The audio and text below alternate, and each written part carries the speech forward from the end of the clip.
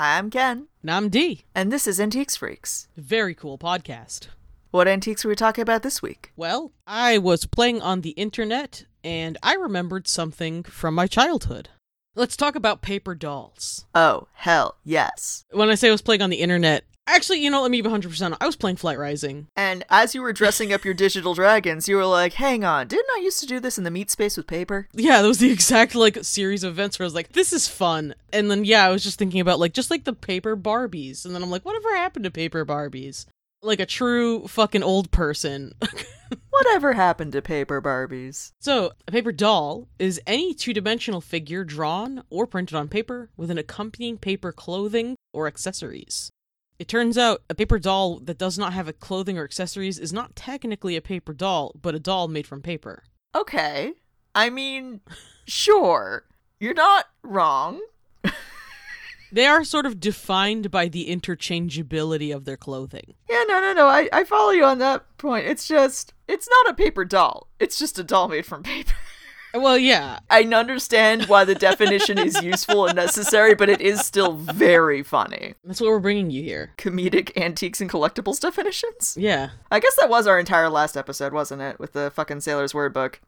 You know what? In retrospect, I should shut my mouth. No, we've got a bunch of episodes where that's kind of what we do.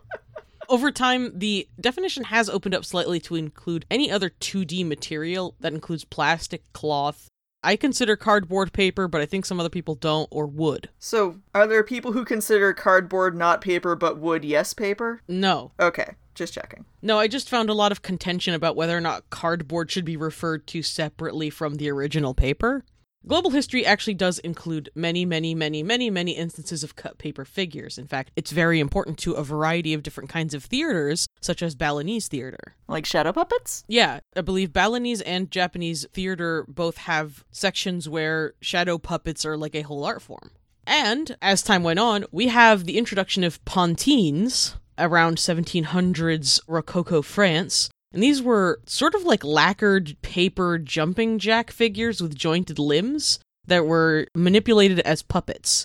These were used as, I think all things at this point in France were used to mock the upper class and royalty. Just like puppet history. Just like puppet history. I mean, puppet history is following a rich puppet history. Oh. Yeah. Of questioning, educating, and playful mocking to teach important lessons. If you haven't seen it, check out Puppet History on Watcher. It's delightful. Also in the 1700s, there were flat hand-painted fashion figures that dressmakers would use to display things that they could make but didn't feel like making unless you were going to pay them. Fair enough. So they would have these drawings of dresses that they were confident they could construct, but did not have any interest in doing so at the moment. Spec work, if you will. Yeah. But the first commercial paper doll was manufactured in 1810, published by S&J Fuller in London, and she was called The History of Little Fanny. And I'm assuming the slang term of Fanny came about after this, otherwise it would be weird. You know what? Still weird. Little Fanny was actually a paper doll with little cut-out paper dresses and an accompanying chapbook that told a story. It was a morality play in verse about a girl named Fanny who has a tantrum when she isn't allowed to wear her favorite pretty dress, and she runs away from home, where she is robbed, stripped naked, and forced to become a beggar. And at this point in the story, you would dress her up in a little separate beggar's outfit. Cute, right? For fun. The story continues with her working hard to make her way back up in people's good graces while earning appropriate clothes for doing deliveries and such, until she is reunited with her family, and her final costume is a sensible dress and a book because now she's a good girl. This was made at a place called the Temple of Fancy in Rathbone Place. Oh, England. Yeah, thank you, London. I read that was where the publishing house was, and I couldn't leave it out. Y'all had to know about the Temple of Fancy in Rathbone.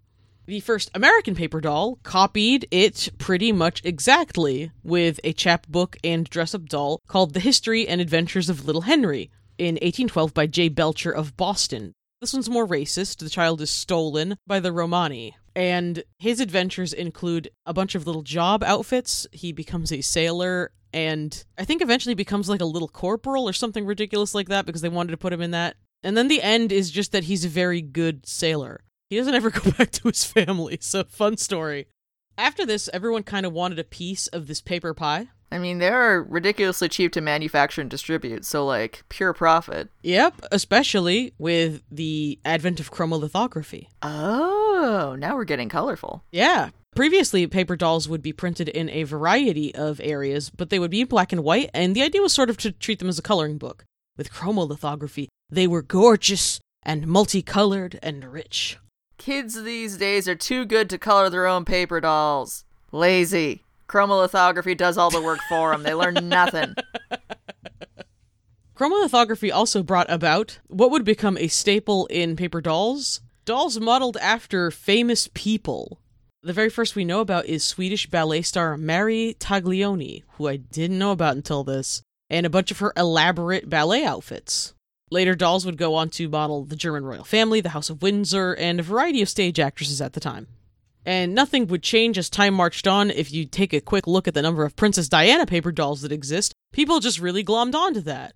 Paper dolls made their debut in magazines in 1859 in the Godey's Lady Book, and went on to be published in Ladies' Home Journal and Good Housekeeping being one of the hottest and most frequent publisher of occasional paper dolls in their periodicals. 1900s sort of ramped up. People kind of saw the cheap and easy production of paper dolls and used them as an advertising ploy. Sometimes dolls related to what they were selling, sometimes not at all.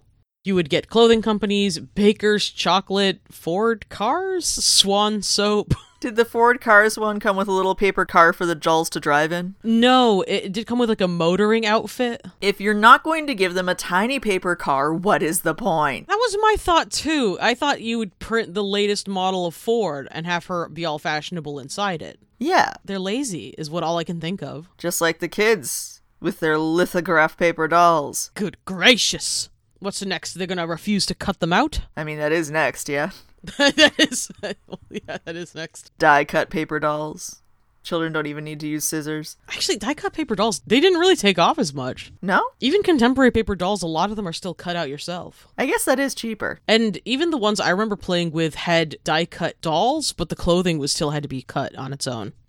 Very famously, as an advertising doll, we introduced the character of Betsy McCall, a paper doll published by McCall's Magazine, used to advertise, Ken, do you want to take a guess? McCall? McCall clothing patterns. Oh, I knew that name sounded familiar. Yeah, so they would have these little dolls to entertain the children when Mother was done with the housekeeping magazine, and the dolls would be dressed up in all sorts of delightful fashions that you could purchase at any retailer that sold McCall's patterns. Now that's actually smart. Much smarter than whatever the fuck Ford is doing. Yeah, or Baker's Chocolate. A lot of advertising dolls actually ended up taking the cereal box tack and just started putting paper dolls in strange adult products so that your children would badger you to buy a specific brand so they could complete a set. Oh. There was a set that was sold in Lion's Coffee, which I thought was funny because do not give children coffee. Why not? It's a literal drug. And? Babies shouldn't do drugs. Now, you're saying a lot of words here. I know, we introduce a lot of like really hot, crazy takes on the podcast, and today I want to say, I don't think babies should do drugs. Vote now. Write in antiquesfreakspodcast@gmail.com. Do you agree or not? And the natural conclusion to this was newspaper paper dolls. One thing I could not figure out is if newspaper paper was less thin at the time, because that seems like a miserable little paper doll personally, but maybe I'm just being judgy. I mean, if you have a miserable little kid... Well, I guess that's one way. I mean, poverty's a thing. Like, if your kid can only afford a newspaper paper doll, like... Well, it's funny you should mention that, because there's one period of American time where newspaper dolls flourished. Was it the Great Depression? It began in the Great Depression. Incredible. Actually, as the 1930s through the 1950s were considered the golden age of paper dolls because there was so much economic strife that like a lot of work was put into paper dolls because they were still allowed to be printed and they were extremely cheap for the consumers. One of my favorite facts about before tabs were added to paper dolls, so like kind of cycling way back, is the clothing would be attached with beeswax drops. Huh. Yeah, it was easy to remove and it didn't grease stain paper. That's smart. Paper dolls would decline in popularity around the late 1960s and into the 70s, with so many people blaming Barbie. Barbie actually did get in on the paper doll fad, but with the advent of reasonably affordable 3D dolls to practice all of your little fashion aspirations on, paper dolls just kind of seemed less exciting and fell off. Until American Girl magazine. Did they have paper dolls? Oh yeah. I got a set of like 20 that I kept. They're in my Barbie lunchbox. Nice. But yeah, every month you get a new American Girl in paper doll form. You just rip her out of the magazine, punch out all of her clothes. You made that sound so violent. Is it not? I mean... Something, women's bodies as a commodity trickling down through the economy into dolls and therefore paper dolls and fashion? Yeah, I mean, yeah. It's kind of like... I mean, that's kind of the backbeat of all fashion-based toys and collectibles, right? Sorry. I was just possessed by a women's history professor. Yeah. Hey, could you, like, turn to that ghost and sort of tell them to go to the light? Go to the light. It's gonna be okay. I'm sorry about fashion dolls. In addition to American Girl, which I did not know did paper dolls, actually, that's really cute. Yeah. Especially considering, God knows, at the time, none of us could afford those real dolls. No one can afford the real dolls. I'm not sure they even make them. I have this one TikTok of a little girl being extremely snotty in one of their stores, so I think she might own one. They're for the Veruca Salts of the world. Yeah. I think I know more about American Girl dolls than you do. Brag, why don't you? No, that's what the little girl said to an adult working at the American Doll store. That's why it's like my favorite TikTok. Wow. Yeah, she's like a 9 and like she's arguing with an adult and like frankly shame on that adult. And the little girl's statement is, I think I know more about American Girl dolls than you do, honey. And she's like 9. And it's extremely funny. I know it's not good to reward bad behavior, but arrogant children are hilarious. They're so funny. It's just like you don't even have a complete brain yet, and yet you know everything. And you're so up in your head about it. Like, you got kneecaps 6 years ago, and yet here you are. You can't tell them that because then they'd be flexing their kneecaps, talking about how much better they are than your old kneecaps. Yeah, I guess I shouldn't talk. Their kneecaps still have cartilage. There was actually a little kid that was very proud of the fact that he was faster than me after I was injured and had to limp around the shop. After your ankle got shattered into 3 pieces and had to be reconstructed with metal, yeah. Yeah. Shock of shocks, an actual child was faster than you. Yeah, well, he was very pleased with the fact. His mom seemed very embarrassed. I just thought it was very funny. Well, here's the thing. It is. Because it's very funny. It's very funny. I was also going to drag into repopularizing paper dolls the American artist Tom Tierney. Tom Tierney. Dare I call him a gay icon? Oh, we salute. Yep, he was a fashion illustrator who eventually turned his passion to making paper dolls and really focused on reviving the art throughout the 70s to the 90s and beyond until his death in 2014. He made paper dolls of, good God, everything you could imagine with a particular focus on historical fashion. Oh, hell yes. And I think a lot of people, their concept of paper dolls might actually begin with Tom Tierney's dolls because they are a mixture of prevalent and gorgeous. Actually, all of the paper dolls I own as an adult are Tom Tierney dolls whose fashions I just found extremely arresting. He also did a paper doll of Pope John Paul II, which I am told it does not sell very well. Shocker. But that just struck me as so odd. I wanted to let everyone know that you can get a fashion dress-up doll of Pope John Paul II. Okay, I'm honestly surprised it's not selling better because I feel like a queer creator selling something as purely kitsch as a paper doll of the Pope should be, like, rolling in money like Scrooge McDuck. It should be his most popular, right? I, for one, am baffled. Yeah, same. But, like, the Erte fashion seemed to be his most popular. Oh, fine. Yeah, I mean, you can kind of tell through his illustration that he has a deep, deep, deep love of historical fashion. It's really cool. You know, check it out online. The art's gorgeous. He was also a top illustrator for Barbie and Jem books, including paper dolls, as it were. And the number of gay men I know personally who just really imprinted on Jem. Hey, she's truly outrageous. Truly, truly, truly outrageous. So, I bet you, like me, after reading all this stuff, want to return to the childhood haven of paper dolls, yes? Sure. Okay. For the sake of argument, yes. I am just real quick reminded of the Cottingley Fairy hoax and how that began with paper dolls to an extent because it was the girls copying illustrations out of fashion magazines, cutting them up and propping them on sticks to photograph. Those are absolutely paper dolls. Thus ensnaring the author of Sherlock Holmes in their web of deceit. what can't paper dolls do, my friends? Anything's possible with the power of paper dolls. It's true. In fact, one of the hottest areas of paper doll collection is what you call catalog dolls, which are not printed at all, but are basically just made from department store catalogs. Oh, you just cut out the clothes from the catalogs and collage them onto a doll? Yeah, you'd cut out a model and then try to find clothes that more or less lined up with the pose and make it yourself. Oh, that's adorable. Yeah, there's lots of examples of these where it's perhaps a catalog figure and then like tissue paper clothes fashioned whole cloth. It's really cool. Oh, that's so cute. Yeah. It's definitely a really interesting like historical view of children and how they played. That's very cool. The other like big thing with collecting them yourself is deciding if you care about cut versus uncut, and I just realized how that sounded. Uh-huh. Sure did. But that's really how most collectors refer to it, so I'm not going to retract it. Sure did sound like that, yep. Tell me more about cut versus uncut, Dee. What's your preference? I mean, I prefer cut because the joy of them is the playing. Okay. I can't carry on like this. I gotta come up with synonyms. Too late. Here we are. We've divided our paper doll store into cut and uncut models. Pick an aisle. So most purist collectors do, of course, prefer uncut sheets.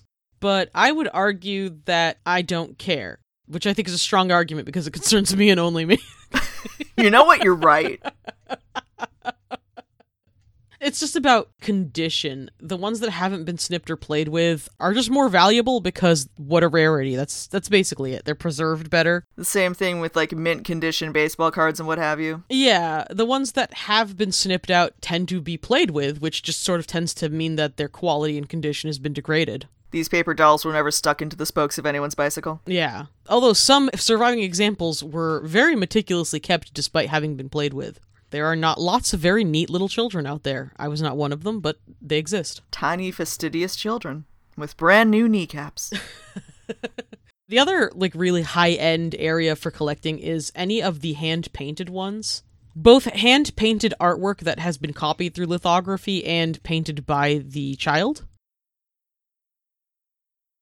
Even the high-end doesn't seem to be super expensive. When we're talking hand-painted, intact, uncut dolls, the max is coming up on $500, which in the world of antiques is not that high. In the world of antiques, that's nothing. Yeah.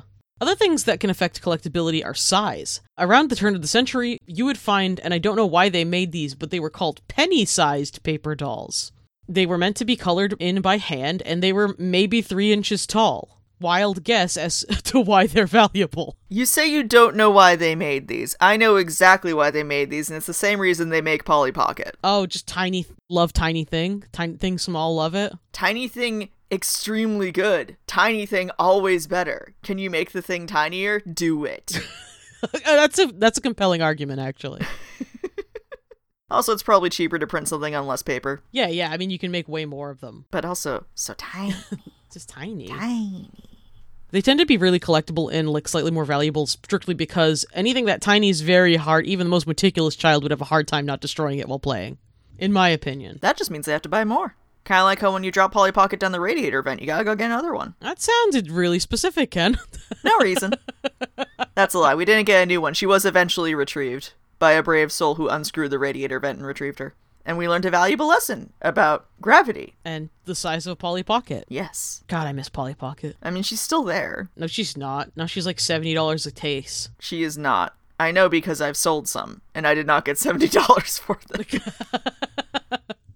Other collectibles kind of are based on like really popular artists or publishing houses, in particular the Raphael Tuck publishing house, which made really gorgeous paper dolls, but the building was destroyed. And alongside it, all of their printing plates. Oh no! I couldn't find out why. The 1940 edition of Gone with the Wind paper dolls is like a lot of people's grails. I think that they're not particularly pretty, but then again, I also don't like Gone with the Wind. Well, what do we know about racist antiques? Tasteless people want them for some reason. Yes! I can't wait until everyone just collectively gets the fuck over Gone with the Wind and puts it in the bonfire where it belongs.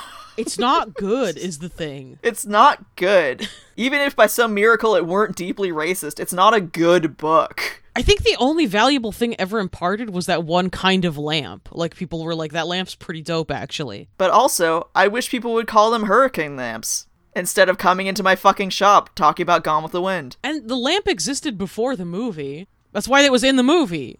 Anyway, with all respect given, get over it. With zero respect given, get over it. Move on. In a related matter, actually, one of the hottest collectible areas for paper dolls is non-racist paper dolls of characters of color depicted in a non-derogatory way, which is depressingly, but not surprisingly, very rare. Although, lots of examples do exist, especially when you are looking into the 60s and 70s with more people of color breaking into the art market. Nice. I also really liked invaluable source, which was opdag.com, or the Original Paper Doll Artists Guild. In their tips for collecting paper dolls, they'd say, "We caution you when buying from general antiques dealers who do not specialize in paper, as they often have inflated ideas of the value of fairly contemporary paper dolls, or the gall to sell you a reproduction as an original item." How very dare. Which leads to my next point. Reproductions are actually sort of both not hard to spot in the wild, they tend to be marked pretty clearly, or at least in materials that are immediately identified as not normal for the time it would have originally been printed. But they're so easy to reproduce because they're paper. Because they're paper! And we got really good at archiving paper. But most of them are marked, with copyright and printing pages that will tell you the story. There's enough of a market for reproductions as reproductions just because it's cool to own a piece of that history and be able to see it for what it was and perhaps engage with it and play and learn through that. Correct. Whereas, the cost, or rather, the sale price of a genuine antique paper doll is not really high enough to justify trying to fool people with these reproductions. Correct. This is probably the avenue of collectibles that has one of the more favorable attitudes towards reproductions. As long as they're sold and labeled exactly as such, a lot of people do genuinely use them as ways to fill out their collections. If there's something that they can't reasonably get, but that they do want to have, just for the joy of looking at, as you said, reproduction's a great, inexpensive option. And so many of them have passed out of copyright that it's also completely legal. Oh, hey! Convenient. A lot of paper doll collectors are very exacting about which reproductions are and are not respecting a copyright. Now, the care and keeping of paper dolls is somewhat more exacting than other collectibles you might be interested in. Because of the mold and the water and the fire and the moths and the book bugs? Yes. I've worked with books for a long time, and I was shocked to find out that paper doll enthusiasts do advocate for mildew, mold, and bug infestations to microwave the paper. Does that do anything? Yeah, it kills bugs and mildew pretty quickly. The internet told me that ants were too small to be affected by microwaves. Ants usually don't infest paper either. But if ants are not affected by microwaves because of their size, I can't imagine anything smaller than an ant would be affected. I didn't really get into the science of it, but you make a very good point. This is all anecdotal based on people with paper doll collections that claim that this solved their problems with, silverfish and stuff. If you're good at science, can you give us a reason an ant would be meaningfully different from, say, an insect egg in smallness not being able to be microwaved? Or is it all just an internet fluff? Do you know literally anything about science? Write in antiquesfreakspodcast@gmail.com. A lot of care and keeping is sort of basic and things a lot of people know by now, which is using archival materials, which is items that are acid-free. And also, getting your hideous finger oils away from the paper. Archival materials are my number one way to get my horrible finger oils off of things. That can be as simple as just binder sleeves that are archival and acid-free. A quick hint, by the way, if it stinks, it's not actually archival and they're lying to you. So what you're saying is I need to huff that paper. You gotta huff your archival papers and plastics. Get to it. Get to it. Take a sniff. But yeah, framing them, if you're so inclined, absolutely have to get a mat. In no way, shape, or form should any old thing be pressed directly to glass with no airflow. You want the air in between the thing and the glass. Yeah, because it'll filter out humidity. Oh. Matting is not just for good looks. It's to allow airflow. I have learned so much today. Then this podcast is doing its job. By teaching the host. Hey, we teach each other stuff all the time. And God willing, someone's going to teach me about microwaving bugs. So that I can do it more effectively. The other thing that actually I had not thought of, which does bring me shame as someone who handles books all the time, leaving crescent or V-shaped marks from thumbing through the book. Yeah, get your filthy paws off it. What I've got to do is I've got to examine my habits.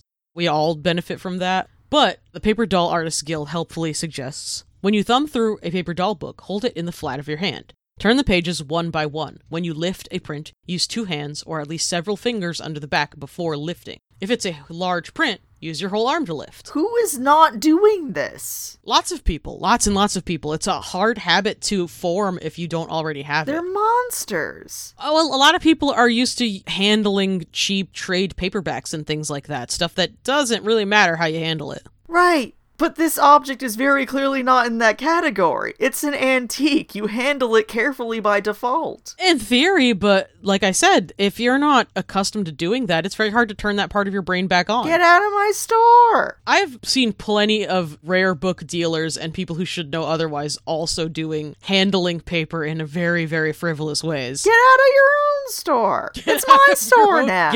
Get out it, walk out of your ephemera store, hand the keys to Ken, it's his now. For fuck's sake! I'm not saying you're wrong, but I do want to extend sympathy just because I know these habits don't come natural sometimes. Sympathy revoked. Get your shit together. Okay, Ken doesn't want you to have any of that. So I guess our real advice would be get your shit together. Oh, and this is my favorite piece of advice for any paper good. Markings with pencil or crayon, even other kinds of scuffs and mildew that is no longer actively growing because it's been reintroduced to a dry environment. White kneadable eraser is your king, your lover. It is? If you want to do that specifically, yes. You can also use a product that you can obtain all over the web called Absarine, which is a very specific paper cleaner for absorbing dust and also helps get off stuff. Is Absarine also my lover? Are they vying for my affections? I will say that I care for John deeply, but he doesn't clean my books the way Absarine does. And that's where I'll leave it. Well, you heard it here first, folks. I mean, Absarine is basically just a kind of kneadable rubber eraser. It's just very, very soft. Absarine, you're so good to me. Now, if you're wondering why that tune was unrecognizable, that's because I realized halfway through singing it, I couldn't remember the song I was parodying. Yeah, I think that was an original Ken Jam just now. You don't ever have to admit that you forgot the song. It's just now your personal mashup. There we go. This is a remix. It's not that I can't carry a tune in a bucket. I'm a composer. You're pulling the fucking remix. I'm a singer-songwriter, if you will. Yeah, like Cat Stevens. Morning has broken. That hymnal-stealing whore. Hymnal-stealing slut. As for the money side of things, like I said before, when I was talking about the extremely popular Gone with the Wind paper dolls, I looked on eBay and found that the common selling price was just $100, which is kind of small potatoes if that's your upper limit. There was also the Model Twiggy paper dolls, and boy is the art not my favorite. No. The most expensive one I found was a 1902 Dr. Miles paper doll. That one was selling for about $400. It seems like celebrities and recognizable figures, depending on saturation, tend to continue to make the most bank. And what I thought was fun is that you can get like $12 a page if you have vintage magazines and you carefully cut out the page with the dolls on it and sell those. Hot tip. If you're more interested in the art than the dolls themselves, I recommend Mary Young's book Paper Dolls and Their Artists. You'll learn a lot of fun things about the artists, and there's a lot of gorgeous art, and you don't have to deal with collecting. Yay! Sources for today include opdag.com, slate.com, The Hidden Gay History of Paper Dolls, museumblog.winterthur.org, The History of Little Paper Dolls, victoriana.com, Paper Dolls, womenshistory.org, Paper Dolls and Popular Culture. That's how the professor possessed me. Yeah, that's how you got there. I'm sorry, that's on me. I invited that in. You gotta put the Ouija board over to goodbye. I gotta say goodbye. Every time. You gotta end the session every time. This is how this keeps happening. Oh, God, every time. I'm so sorry. I'm so sorry. At least it wasn't Zozo. Thank God. CollectorsWeekly.com. The Scrappy History of Paper Dolls. Very good title. BookandPaperFairs.com. Tracing history and fashion through paper dolls. JournalOfAntiques.com. Paper Dolls Fashion Culture. And WilsonMuseum.org. Volume 429. Blaze it. So mote it be. If you would like to show us your own paper dolls or just want to say hello, you can email us directly antiquesfreakspodcast@gmail.com. You can post in our Facebook group, Antiques Freaks Friends, or you can tag us on Tumblr, antiquesfreaks.tumblr.com. If you liked hearing about small, flat people, consider scrolling on down to wherever you were listening to this podcast and leaving us a review. Or if the app you're using to listen to this podcast does not allow for reviews, consider posting about us on social media or telling a real-life friend. Or going to the mall and screaming from the fountain. That's just for fun. About our podcast, not in general. I mean, yeah, that's just fun.